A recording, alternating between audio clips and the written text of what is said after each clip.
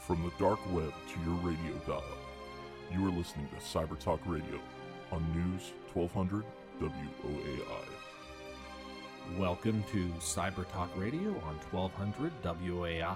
I'm Brett Pyatt, a 20-year internet security veteran and your host of the program. We're here this week with Paul Querna, the Chief Technology Officer of ScaleFT. And Paul, can you share a little bit about your background? Sure. My background is from a software development and security operations background. And our company really is selling security software to businesses to make them more secure from data breaches. So this week, we're going to focus on one of the key ways that data breaches happen, which is folks getting credentials and then using those credentials the wrong way. So to do that first, we're going to walk the audience through computer authentication and identity and access management. So there's this AAA thing. What is AAA? And give us a little bit of an intro level course to it. Sure. So there's really like you said, three parts of when you think about controlling access to something. There's who you are, your authentication. You're Brett and I'm Paul, and that's who you are. And that's you were trying to say that's who I am. Like that's the only thing you're trying to say. You're trying to prove who you are. A second part of that is the authorization. What are you allowed to access? That you, Brett, the CEO of your company, can access everything in the company. But, maybe your support technician can only access one application. That different level of access control is kind of the authorization. What can you access? And the third part, it's just mostly access management, is about how you distribute that within your company or within the world, right? Is that you have groups of people who can access different things, or they can only access things from 9 a.m. to 5 p.m., trying to break down how you make those authorization decisions. And those separately, those things sound simple, but in a company with 10,000 employees, it is marvelously complex. Yeah. And then the last piece as we go through that is your audit of the access. Because if you put a policy in place, some people may find, we'll call it a loophole in the policy, or a thing they're using it in a way that's not intended, and by having an audit trail of everything, you can go back on a regular basis and look through these. So first one we talked about was that authorization, which is what can you go do, or I guess that was the second one, the access identification of who I am. So in computer land, this is typically a username and a password. What other types of identity exists out there that folks may have used or may not have used today? Right. So what you're trying to establish when you're talking to a computer of who you are, there's only a few ways you can do this, right? A password is something that it's a secret that and you tell the computer, and the computer's like, okay, you're Brett, you knew the secret. Other things people do are like biometrics. So if you ever use a Touch ID on an iPhone, that is a biometric that says your thumbprint matches the one I previously knew. Okay, you're now authorized, or actually your identity is established through that fingerprint. There's other things like sending you a text message that goes to your phone. So something you have. It's not just that you knew a secret. It's that you had your physical phone and it got a text message, and then you put that into your computer. So you see that a lot in bank websites. They make you, or PayPal, or a lot of these apps, they call it multi-factor authentication. It's where you have something like your password, and then something you have, like a phone. And the combination of those two are much harder to spoof, versus a secret that a password. Anyone else can know that password, right? But it's a lot harder for someone to also have your phone and receive text messages. So the idea is if you start pairing those together, it gets a lot harder. Yeah. So as you go through, and businesses store these usernames and passwords in different types of servers. Yeah. So from a typical small business, where are they keeping all their usernames and passwords? Well, generally they end up in a big database somewhere. I mean, simply put, if you're using a product like Active Directory or Google Apps, or you have some directory of all your employees, and in that directory is a password for each employee, right? But it's the same structure as Yahoo uses. Basically, you have a database that has a username, who you are, and a password associated with it. And now, ideally, they kind of encrypt those passwords, or they hash those passwords. But best practices 10 years ago didn't do that. So you'd have these clear text secrets, where if anyone got a dump of the database, they could see every secret for all 500 million, Yahoo users, for example. Yeah, so Paul's talking about a recent announcement that came out during the Yahoo acquisition by Verizon, got disclosed, and Verizon's not very happy about it. We'll see how that all sorts out, but Yahoo was storing everyone's username and password and maybe your birth date and some other stuff along with it in that database in a way that the attacker not only got your username and your birth date, but got whatever your password was as well. It was either hashed in a reversible way or it was stored just in straight clear text. It wasn't clear to me in the disclosure on that one. Well, and I think in most larger data breaches, it's a mix of those things, because these larger databases have existed for 10 or 15 years, right? And so they have a mixture of how the passwords are stored, but the outcome is the same. It's that someone knows your username, who you are, and your password. Yeah. And if you use that somewhere else on the web, they can use it. So we mentioned a couple of technical terms. So there's a secure way to hash a password, and then there's a reversible way to hash a password. Can you explain the difference between those two and why you might not like to use the reversible one? Yeah. So a reversible hash, if you turn a word like cat into a series of numbers and you hash it, if that hash is really, really fast, an attacker can build a database of all the common words. And you think, oh, well, cat is a bad password. It's very simple. But they're so fast now with how people are hashing these, that you can build a database of every possible word and number combination and symbol combination out to 8 to 10 letters. So this traditional thing of, pick a password with 8 letters and put a symbol in it and all those things basically don't matter if you have a reversible hash, because you can calculate all possible combinations. Yeah. And then they build a database of these, and it's very easy to figure out what your password was. Yeah, they call them a rainbow table. A rainbow table, exactly. And so there's newer secure hashes that aren't reversible like this, that basically use either more time or more memory to calculate the hash. And they do it in, but these newer techniques, they've been around for like 5 or 6 years, or even a little longer. But it just takes a long time for everyone to kind of upgrade how they're doing these things. So why are we using passwords instead of, so another way you could authenticate, you've got a username, you could use a certificate or a key. So what's the difference between a text password string and a certificate or a key for that, the authentication? Yeah, so a password, you basically send the password to the server, and the server sees it and then says, oh, okay, we have the same password. It matched. A certificate-based uses public key encryption. You don't send your secret to the server. You basically calculate a shared value based on your secret you have locally. If you ever heard of things like RSA, is the classic algorithm for doing this. So you don't have to share your secret with the server to prove that you have it. So you can kind of, the server can know that you have something, but not have to see it.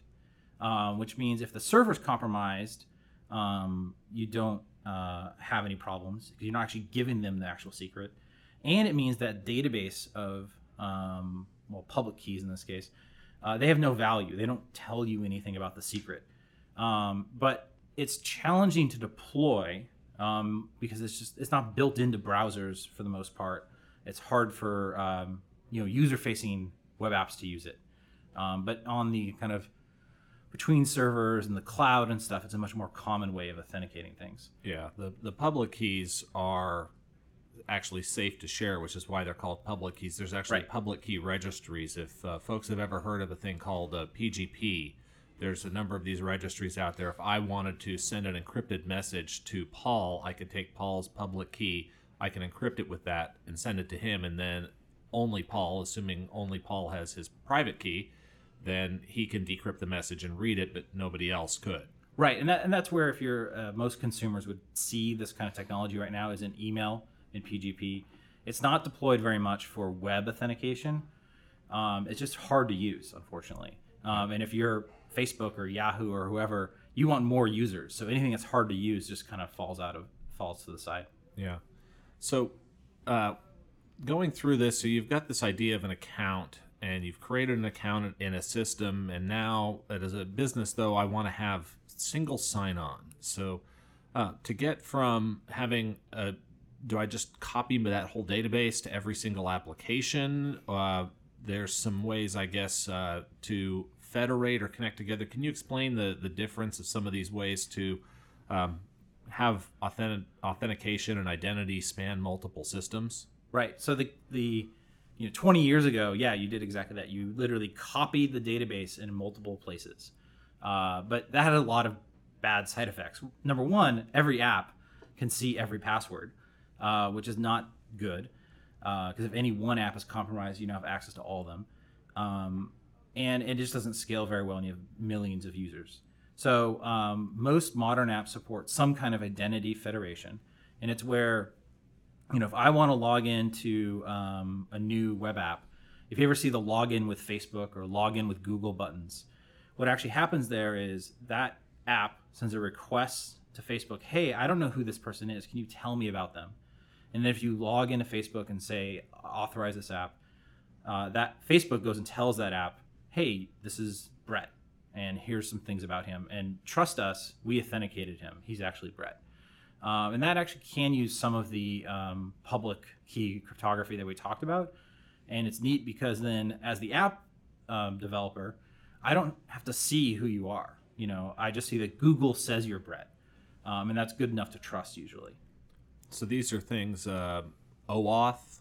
Yes. Yes, so that's what that's... OAuth, OpenIDC, OpenID Connect. Yeah, there's a series of standards around these protocols. But how most people experience it is kind of a login with button. Yeah.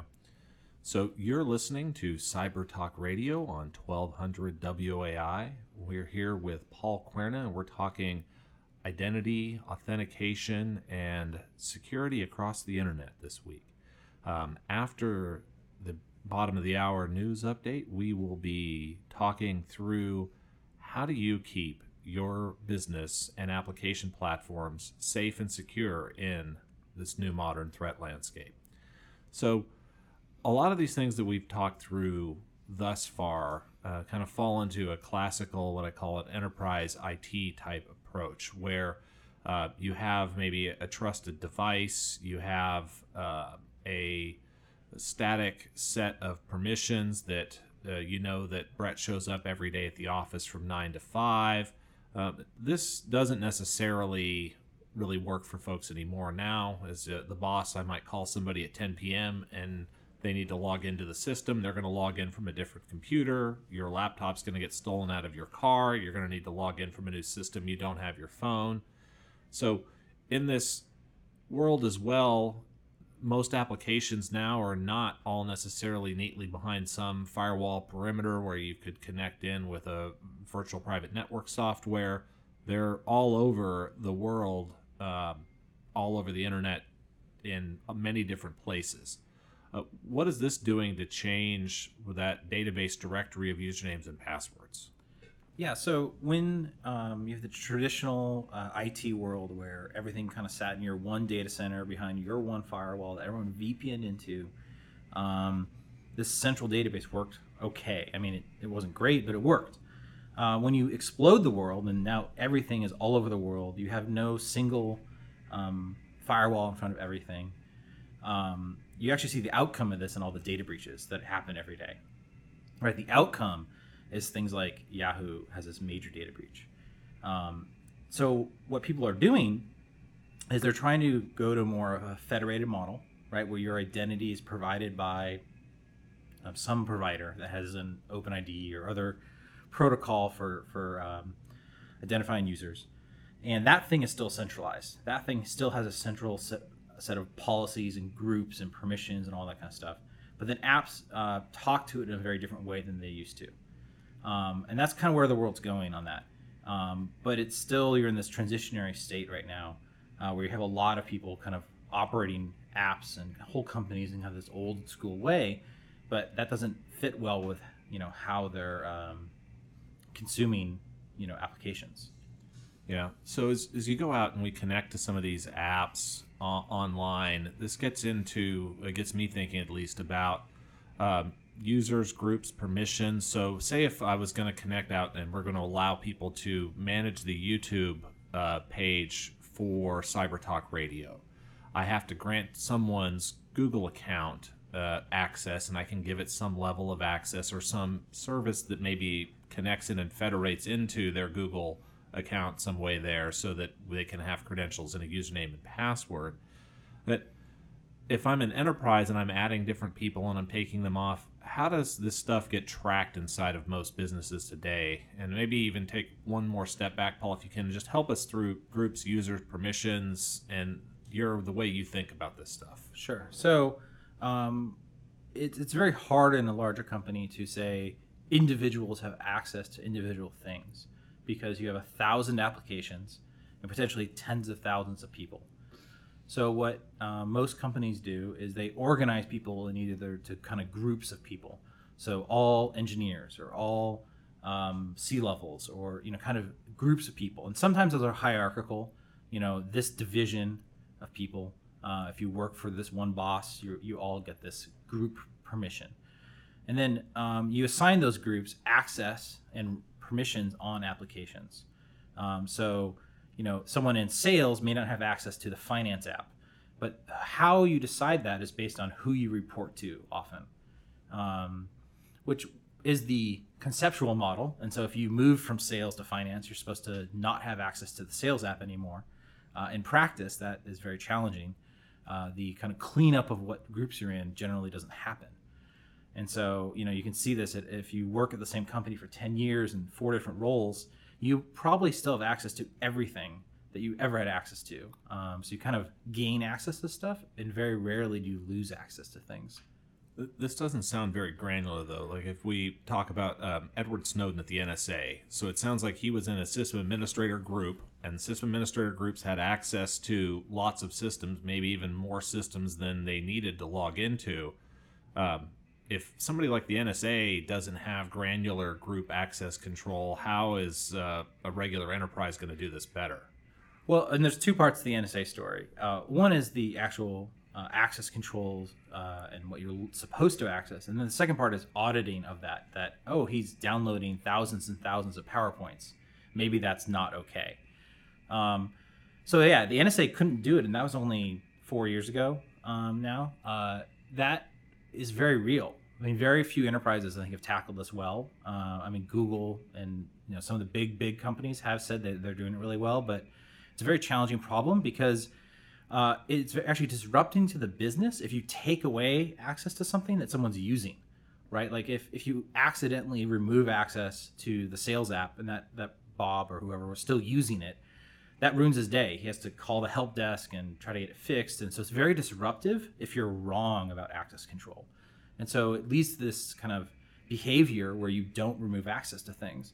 And then it's part of why there's so many data breaches, is that you have kind of these broad, not granular access controls, and they give you access to basically everything. And that's where you see, Google, for example, has published papers, they call it Beyond Corp, where they're trying to fix some of this, but it's a very hard problem. Yeah. So after the bottom of the hour news break, we will dive into those Beyond Corp papers, and we will talk, if you were starting from scratch today and you were going to do this right, how would you do it? And the Beyond Corp papers will help us have a good discussion to get there. If you're an existing enterprise or even a small business, some of these things you can implement today. Some of them may be challenging depending on how your business applications now handle that identity and access control and auditing is in many is as well. So we've touched on auditing a little bit, but what are you seeing as you're out there in the industry talking to enterprises and different business folks about what do they have from an audit trail today? Sure. So what happens with auditing today is most people end up, they want it to do a lot more. They want auditing to be a lot better. But the reality is the audits are only available for once something bad has already happened. So once you have a data breach, they go look at all the audits and kind of piece together what happened. Very rarely are they used for proactive decisions about the future of what people should have access to. And that's probably the biggest gap right now, is that you use audits when something bad already happened, which is better than not having them, right? Like knowing that Snowden downloaded everything, or well, in NSA's case, they probably have some issues in their audits as well. But the audits are the critical part of looping all this back together. And today they're very disconnected. They're viewed as something you use later on to see what went wrong, which is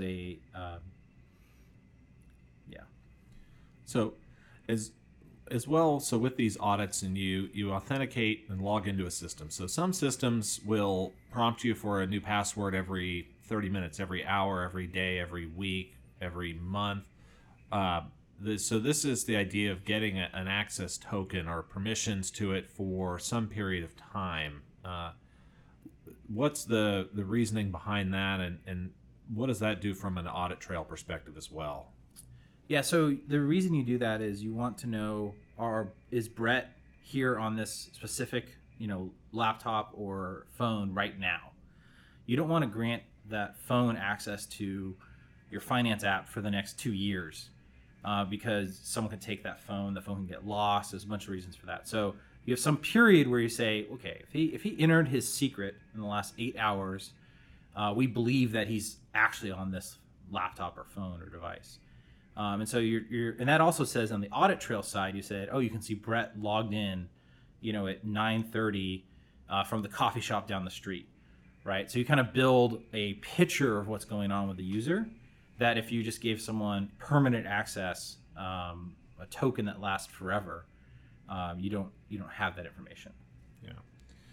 So as you go across the application landscape out there today, so as you said, many of these folks are solving for ease of use and usability. Like Facebook never asked me to re-authenticate on my phone. Once I authenticate once, I authenticated forever. If I install Facebook Messenger, it says, hey, are you the same person from Facebook? I say yes. I never even have to type my username or password into Facebook Messenger. As we continue to have data breaches, are you seeing any impetus for this ease of use piece to change, or are folks trying to figure out other more proactive ways to solve this? Yeah, so it's a little bit of both. You're going to have, like your bank app, for example, doesn't keep you logged in forever. So it depends on what you're protecting. People view their Facebook account as in some ways not that important, at least from a financial point of view for most people. But what people are starting to do, they take into account, I would call it like infinite factors, right? Google already does this. If you log into Google and you're like, well, Google never prompts me, it's because you're logged in from your home in your office, and it's all you ever go. But if you fly to Hong Kong, they will prompt you, right? So they already kind of build in this kind of dynamic behavior analysis of, if you're in San Antonio every day, you can keep logging in. But as soon as you fly somewhere else, they're going to ask you to log in again. And so that is happening at the consumer level. And it's happening at some levels at the enterprise level, but it's still very hard to implement. So we've covered AAA, the authentication, the access control, and the audits behind it here, and talked about identity and usernames and passwords and everything here across the internet. After the break, we will dive into what's the way to go do this stuff correctly. And Paul is one of the world's leading experts to help us walk through it.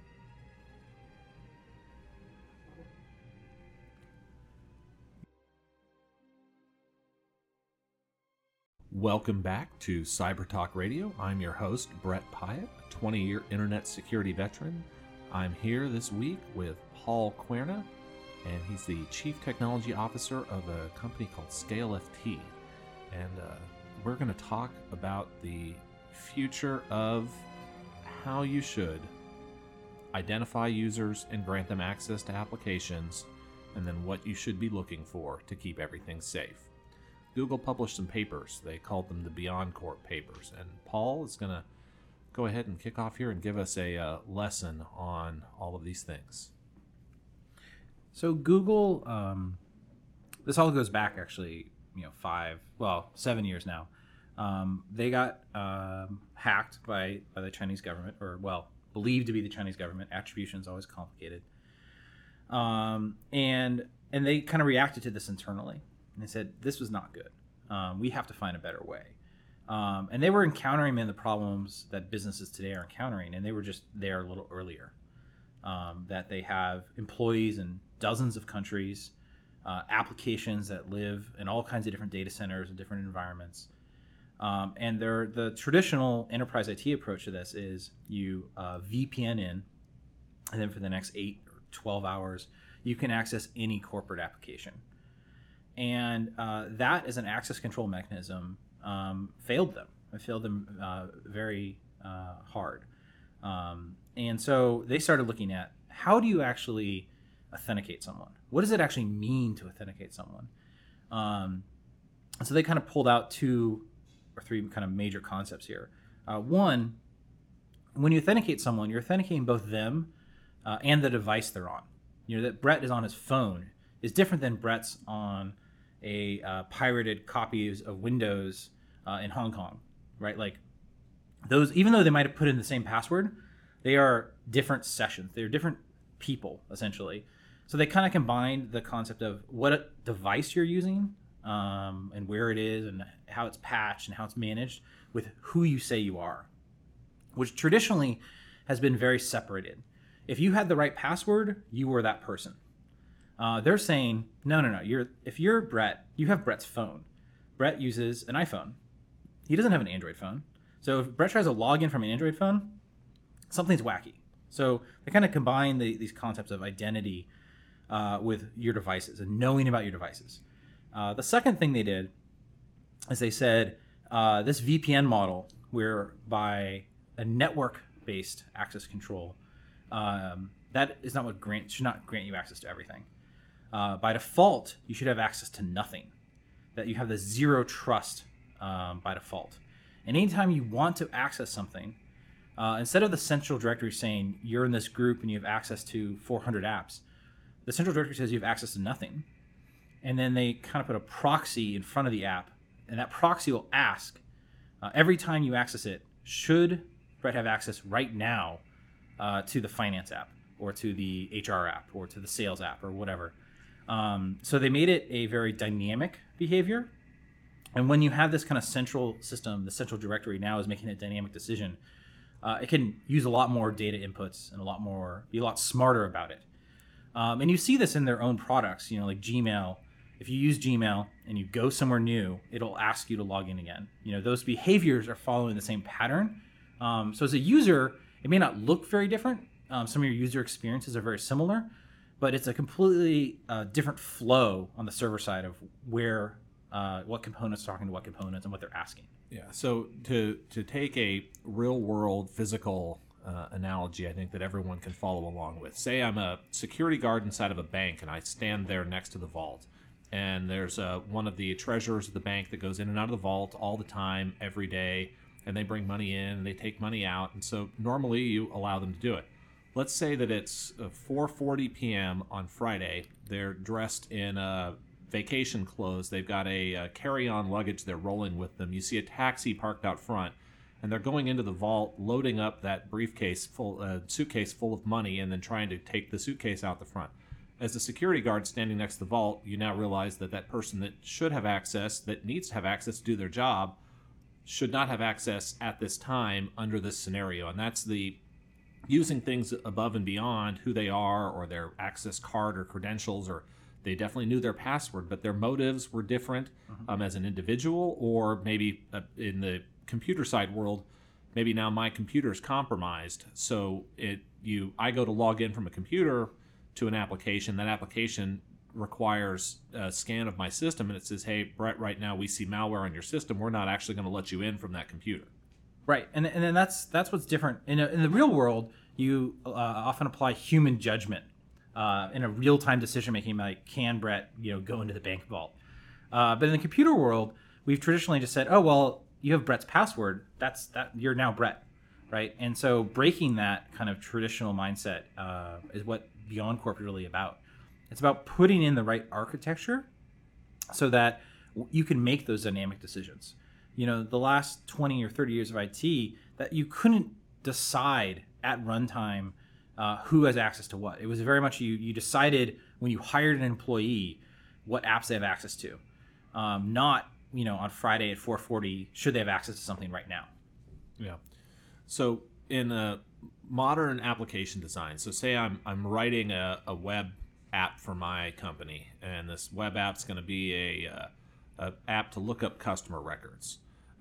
Traditionally, I would have a web authentication pop up. I would connect over probably to our Active Directory system via OAuth, and I would check and see, can I grant this user access? Do they have those credentials and permissions? If I wanted to move to a BeyondCorp model as a software dev or a IT department in a business, and I want to tell my software developers now we're going to move to this behavioral-based risk assessment, how does that change our development flow? It doesn't change a lot from a developer's point of view. You're still probably going to use kind of OpenID and OAuth and some of these things. It's just it actually gets easier. The Google method of deploying this, they deploy a single kind of global proxy in front of all their apps. And so your app actually has to do less work. This proxy, though, now controls access control. And so in a small business, that's still pretty hard to get that. Those products really aren't broadly available right now. In a larger enterprise, though, there's more things that are out there that start doing this. But it's more of an architectural change, so that this proxy application, or this gateway is what Google calls it, kind of sits in front of your application, so that your app doesn't have to change very much. It still will do kind of OpenID or other web flows for federation, but it doesn't have to know. That's actually the most important part. If you try to teach every application how to make a runtime trust risk-based assessment, it's very, very hard because you have thousands of applications. So you kind of want to centralize that into this kind of gateway. So it's a new architecture, really, that's different than what you're used to doing. So does this gateway install on each of my application servers? Does it sit on my network somewhere? How do I go and deploy this gateway? So most people do it. They kind of point their DNS at the gateway, and then that gateway forwards traffic to an application. So instead of right now, let's say that I was going to log into the customer management application at my company, and let's say that was customermanagement.company.com. Yeah. Today, that points to a load balancer or points directly to the application server. You would change that first address record to point to the identity gateway. Yes. And then after doing the authentication, does all traffic continue to flow through this identity gateway? Is this just a new, smarter application firewall, or how does it hand off from there? Traffic flows through, yes. But that also allows kind of the third leg of audits to be done in a consistent, repeatable way. Because now this gateway sees all the traffic and can say, oh, look, you're downloading 10,000 PowerPoints. That's not okay. We're going to make a dynamic decision to say, even though we initially let you in, your behavior is such that is not an allowed behavior. So I guess if you had an enterprise world, so there's solutions out there, they call them data leak prevention, data loss prevention, a web application firewall. Is this like BeyondCorp Identity Gateway a feature of those kind of products? Are they doing this type of stuff, or not really today? Not really today. And Google kind of says they all belong together. That's kind of their point of view, and I personally agree with it, that they are all very interrelated features, that a data loss prevention strategy is deeply tied to who you are, right? Certain people in your company probably should be able to download a lot of things. Other people should not at all. Or certain people never do something and then start doing something. And so it's deeply, deeply tied to who you are, what you should have access to, what device you're doing it from, right? Like maybe downloading one PowerPoint from your phone is okay, but downloading 1,000 from your phone, something is obviously wrong, right? So in my mind, they are deeply linked together. They are not separate products in the long run. Today, we think of them as separate product categories, but they're really, in my mind, all together as one. So today, folks are rolling out these different point products, and they're trying to pull the information. If I'm an enterprise today, I have a security information management platform or a security event management platform where I may feed all of these different logs or audit trails. It could be something like an ArcSight, could be Splunk, could be all sorts of products out there. Is this BeyondCorp just kind of the genesis of all of those things really working together, or is it am I going to throw all of that stuff away and start fresh? Look, short term, all these things will exist for a long time. BeyondCorp is really a vision for a kind of new architecture, and that incorporates many of these features. So I think, for the next 5 years, you'll see them just kind of integrated together. But, 10 years from now, it's an architectural change. It says this is how you prevent data breaches. You have to have something kind of, we call it a kind of man in the middle that is your security guard, that is, tracking everything going in and out of your company. And it needs to be smart, and you need to have an architecture that enables that. Today, apps are just kind of spread out everywhere, and that's good from you can have a lot of apps and do a lot of things, but you kind of lose out on that man in the middle that sees what's going on. Yeah. So you're listening to Cyber Talk Radio on 1200 WOAI. I'm here with Paul Querna, the Chief Technology Officer of ScaleFT, and we're talking through the future of application security. So this segment we've been going through from a user authentication and user verification perspective for normal users of applications. So there's this separate, the root level user, the admin user, the one user to rule them all. Is there different things in these BeyondCorp papers that that they talk about for user level access versus admin level access? Yeah, so in the traditional market, people have defined that as kind of privileged access control, like as a separate category. BeyondCorp actually says that they're one and the same. That privileged access is the same as anyone else accessing your company, which I think is a good distinction. Or I think that is how the world should be seen. If you have a really smart way of authenticating, can your salesperson download a PDF? The same technology should apply to the sysadmin. So I see them as converging. That if you have a really good way to detect, bank robbers, you don't say, except for the CFO, he can do whatever he wants. You want to use the same technology everywhere. So I see them as not different, which is a little different than where the market is today. Today, the root or admin user has, perfect access to everything. But even in larger enterprises, that's already not true. You already have significant restrictions on what they can do, or time limits and all kinds of other things that you build into compliance standards. Say you can only do it for 15 minutes. So it's already happening.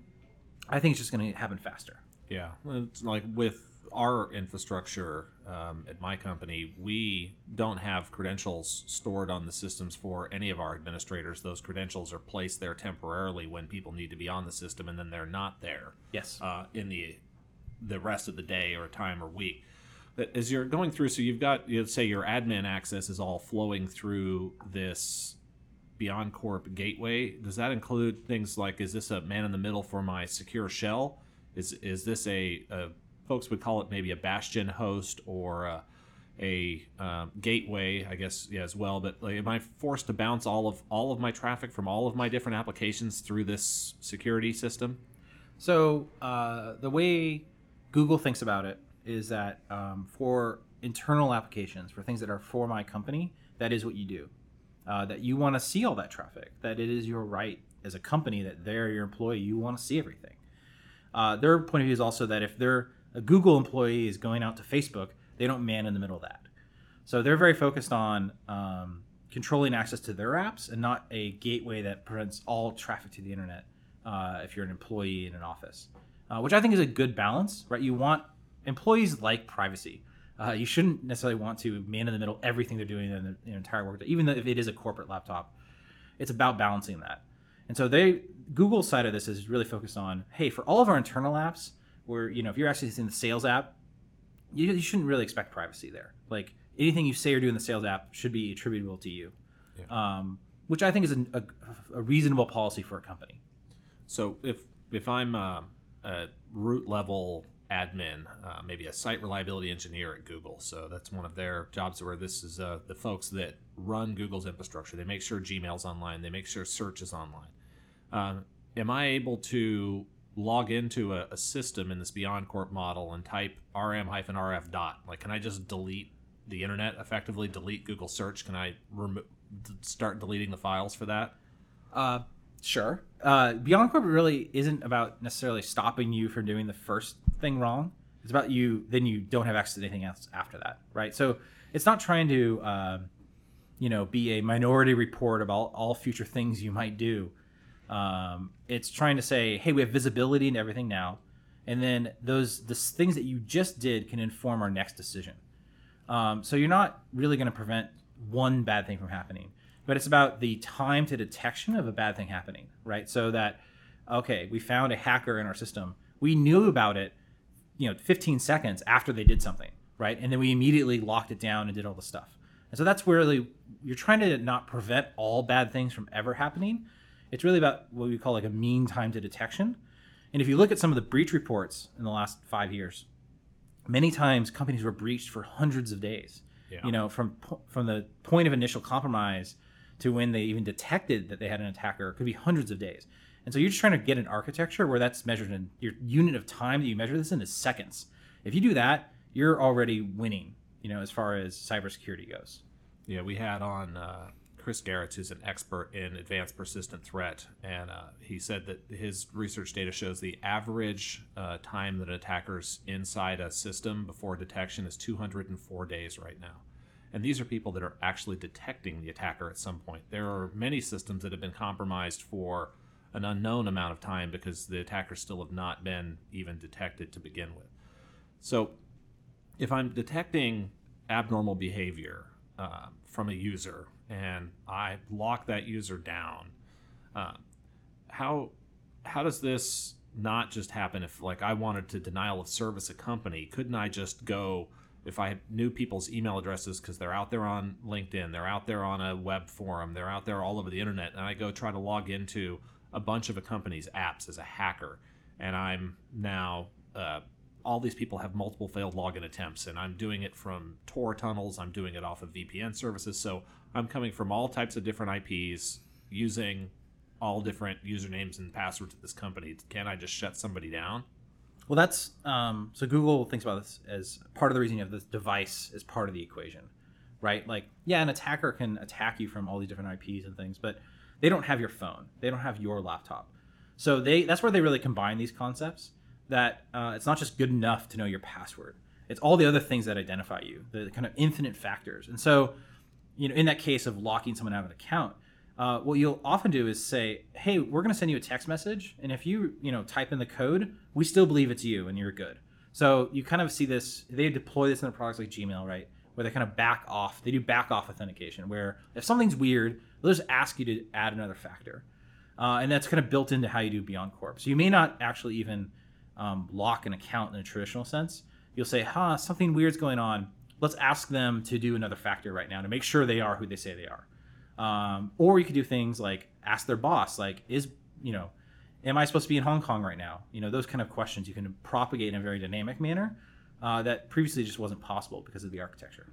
So it sounds like a BeyondCorp model may even help against some of these password lockout attacks. Oh, for sure. Yeah, because you stop relying on this one factor, this one secret. And if you don't have to rely on that, the whole industry we built around password protection kind of starts falling apart. So, and you talk about authenticating with who my phone is, who my computer is. Does this do something unique off the hardware in the computer? Is this using these TPM modules or other things, or is it work with any phone or any computer? It can work with devices that have TPMs. So like if you look at Google's Chromebooks, there's these laptops that Google's kind of specified and built, and they're usually relatively cheaper.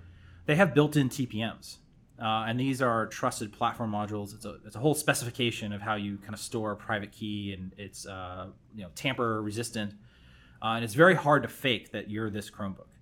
And so they make these laptops now that have this built in. At the same time, you still can have other devices that have less trust. It's really about varying the trust level as well, so that you make a dynamic decision. It's if you want to access the sales CRM that every salesperson should have access to in the field, it's probably fine if you do that from your phone that we don't have a lot of information about. But if you want to access the company's financials, we might say, hey, that requires a device with a TPM that is managed by our company, that is patched properly, so you can vary what access you have based on what device you're doing it from. So it's all kind of interrelated, that a device is no longer just trusted inherently. The attributes of that device can vary what you have access to.